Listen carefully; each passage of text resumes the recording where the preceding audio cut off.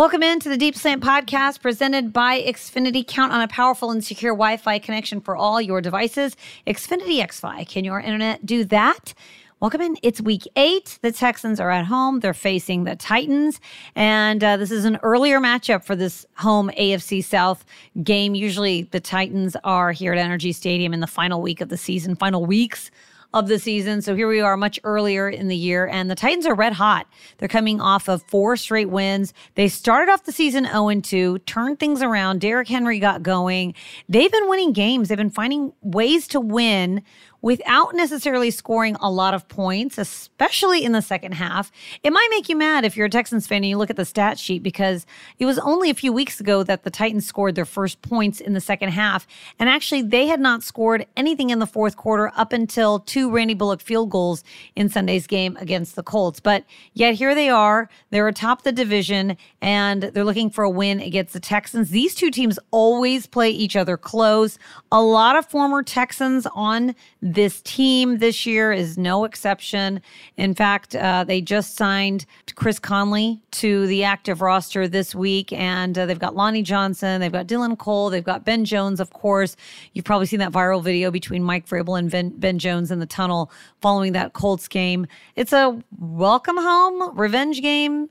It's weird. It's weird when the Titans come home to play the Texans because it's a lot of familiar faces here at home. And I've got a great conversation here with Jim Wyatt, who I talk to every single time these two teams play. He's a senior writer and editor for the Titans. And, you know, he's got a lot of insight on what they've been doing well. Ryan Tannehill, what's the deal with him? Is he going to play? Is he not going to play? Derrick Henry, what got him going? And some more odds and ends when it comes to the Titans. So stay tuned for that. But first, Xfinity delivers the fastest internet in Houston so you can do more of what you love. Stream the game on a powerful and secure Wi-Fi network and keep your home team happy with a reliable connection for all your devices. Xfinity XFi. Can your internet do that? All right, let's get right into it. Let's talk some Titans with Jim Wyatt right here on the Deep Slant Podcast presented by Xfinity. Jim, always a pleasure. These two teams have not faced each other yet, but looks like the Titans on a roll, 4-game win streak. What's the mood like there in Tennessee as they head into Houston? Well, it's a lot better than it was after the first 2 games when they were 0-2, blew a game against the Giants in week 1, and then go to Buffalo and get embarrassed on Monday Night Football. And I think at that point, a lot of people were questioning where this team was going. And they've kind of gotten off the mat and won 4 games in a row. You know, certainly still dealing with a lot of injuries, but just finding ways to win in different ways. And I know, you know, it's a challenging part of the schedule coming up. We're used to going to Houston in December, so this is a switch here going in October. But the Titans need to keep winning, and I need to really start to get guys healthy again. Yeah, certainly a lot of guys that are banged up. Let's start with Ryan Tannehill. I mean, we saw him in a walking boot on Monday. You know, what can you tell us about just his toughness? If he can't go, what that quarterback position might look like under center for Sunday? Well, he's extremely tough, and since he's been here and since he took over as a starter in 2019, he's started every game, and there really has not been a mystery going into any week with him as the starting quarterback. You know, he replaced Marcus Mariota, early part of 2019, and has battled through some things. He's taken some big hits. He gets sacked, hit, but he just always gets up. But on Sunday, he kind of got caught. One of our team's offensive linemen kind of got pushed back into him, landed on his right ankle, had it taped up, finished the game, but obviously was in a lot of pain, left the stadium in a walking boot. And he tries to gut through everything, and I know he'll try to gut through it again this week. Malik Willis is the only other quarterback currently on the roster. Logan Woodside, the practice squad quarterback. So I know Tannehill wants to play. They want him to play. And, certainly if he doesn't, it's going to be a big change for the Titans. All right, one guy who was banged up last year, he seems healthy and good as new this year. Derrick Henry, 5 rushing touchdowns, 3 straight games with 100+ rushing yards.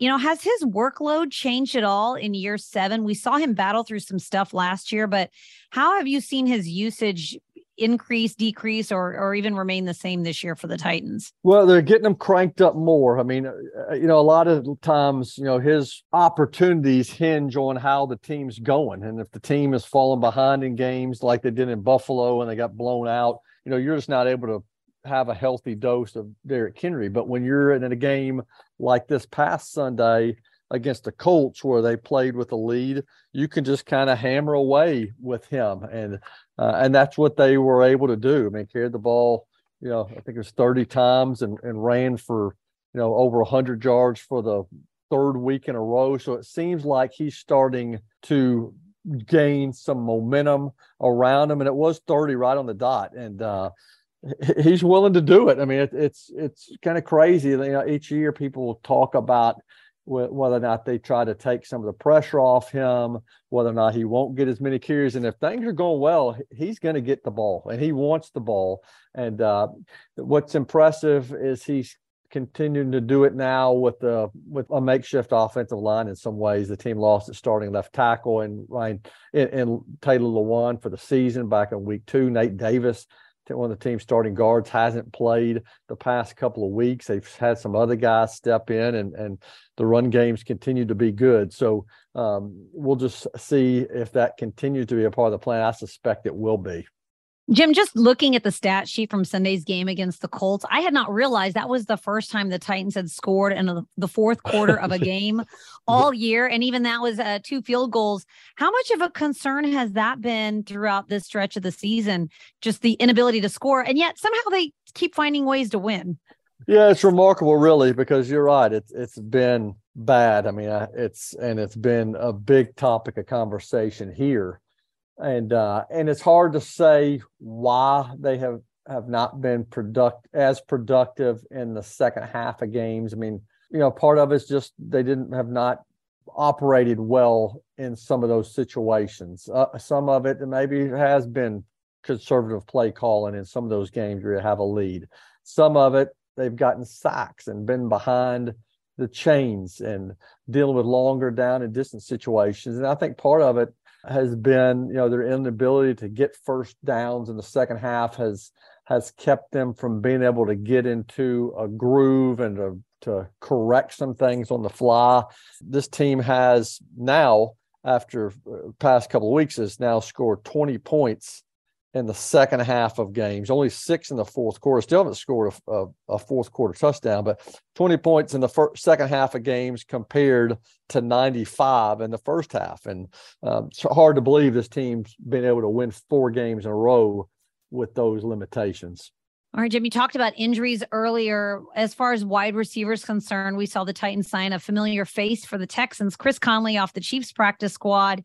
And a few weeks ago, first-round pick Treylon Burks went to IR. What can you tell us about that wide receivers group and how much shifting around they've had to do this year? Well, it's banged up. And you mentioned Burks, and, he's a guy they had big plans for. And then he got hurt in the first game against the Colts and dealing with turf toe that's going to keep him out until at least the middle of November when the team plays Denver. So I think the first time he can come back is November 13th.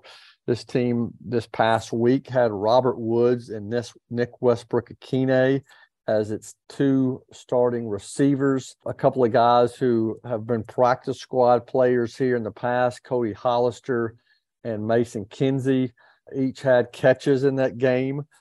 They had Josh Gordon here for a stint earlier this season. He has since been waived from the practice squad. He played in a couple of games, and now they're trying somebody else and really just trying to make it through, to be honest with you, and trying to get other guys involved. I mean, we saw the tight ends have a bigger role this past week, especially Austin Hooper. We've seen Dontrell Hilliard, one of the running backs behind Derrick Henry, have some games where he has made plays. But I'll be honest with you. I mean, this is a receiving core that I think is probably not scaring a lot of people, but they're still winning. And these guys are making plays at the right times for them. Okay. Well, Jim, I feel like every time we play, I ask you about Danico Autry and Jeffrey Simmons on defense, but I want to ask you about some of the new faces, because it looks like the Titans are getting some playmakers out of some new players that they pull up. Andrew Adams had a pick 6, and then Terrence Mitchell, who we saw here with Houston, he gets a forced fumble. What makes that Titans defense excel so much, especially with all these new playmakers out there? Well, yeah, I mean, Vrabel and Good deserves a lot of credit. I think John Robinson and his staff deserve a lot of credit for being able to find guys like that can step in and help. I mean, Andrew Adams and Terrence Mitchell, both came here on the same day earlier this season. Their lockers are kind of on an island in the locker room, and they don't get a lot of attention. And then all of a sudden on Sunday, Adams has a pick six, and as you mentioned, Mitchell knocks the ball out, and they're able to seal the win. Just kind of a couple of unheralded guys who have been around the league, but found themselves in a good spot and kind of bought into what they're preaching and to the culture around here. And it has been different guys every week. I mean, consistently it is Jeffrey Simmons and Danico Autry. Those guys are just incredible how disruptive they are. But Teair Tart, kind of a guy who does a lot of dirty work inside. He had he's made a lot of plays, including an interception, which is not something you see from a nose tackle very often. Bud Dupree returned to action this past week. They credited him with 8 quarterback pressures, which is remarkable. David Long is another player who flies under the radar, but is consistently good for this team. And they just have, continue to have guys rise to the occasion for them. And I think this team and this defense has a chance to keep getting better. They lost Harold Landry before the season even started, which was a big loss for them, but they've had other guys step up. And again, doing it with some backups there, doing it while they're waiting on some other guys to get healthy, but kind of gaining some confidence along the way and kind of getting a little bit of a swagger about them in the process.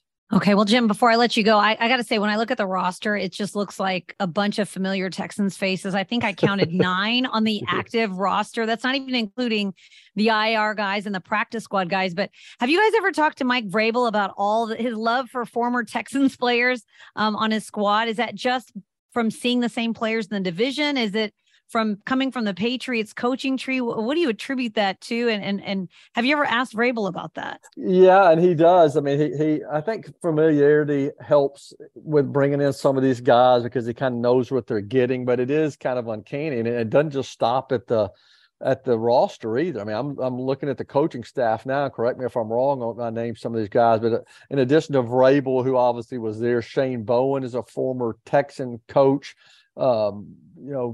They've also got Anthony Midget, who is a former Texan coach. It seems like they've even had more with the staff. That's at least, you count Vrabel, Bowen, Midget with the staff. That's 3, and I know I'm missing somebody else there. So is Pat O'Hara still there? Pat O'Hara is still here. So is Tim Kelly there as well? And Tim Kelly is here, so that's 5. Yeah. So you know some of these guys better than I do because they've been here for a while. So he does. He kept the band together over there. Yeah, and these guys have they've all kind of fit in with Vrabel's coaching style and his mentality. It helps that he knows them, but it also helps that these guys are tough-minded players, and all of them have done a good job helping the team. So I'm sure it'll be cool for them to come back to Houston this weekend and return to their old stomping grounds. All right. Well, looking forward to it, Jim. 3:05. We're in that late time slot kickoff, and earlier, like you said, not in December or January. We're going to face up here in week 8. Looking forward to the matchup, Jim. Thanks so much for the time as always. DP, thanks for having me. I'll see you this weekend. Great stuff from Jim. It's a 3:05 kickoff, like I said, right here from NRG Stadium. Kids Day. You can get your tickets at HoustonTexans.com/tickets. Also, Battle Red Day coming up just a few days later on Thursday Night Football. Texans host the Philadelphia Eagles. So you know what? Just get all your tickets. Get all your tickets. The Astros will be off Thursday night as well. So it's always fun to have a primetime game here at home against a Philly team that's undefeated as of this podcast. I could change before next Thursday night. Well, that's going to do it for the podcast. Thanks so much for listening to the Deep Slant podcast presented by Xfinity. And as always, go Texans.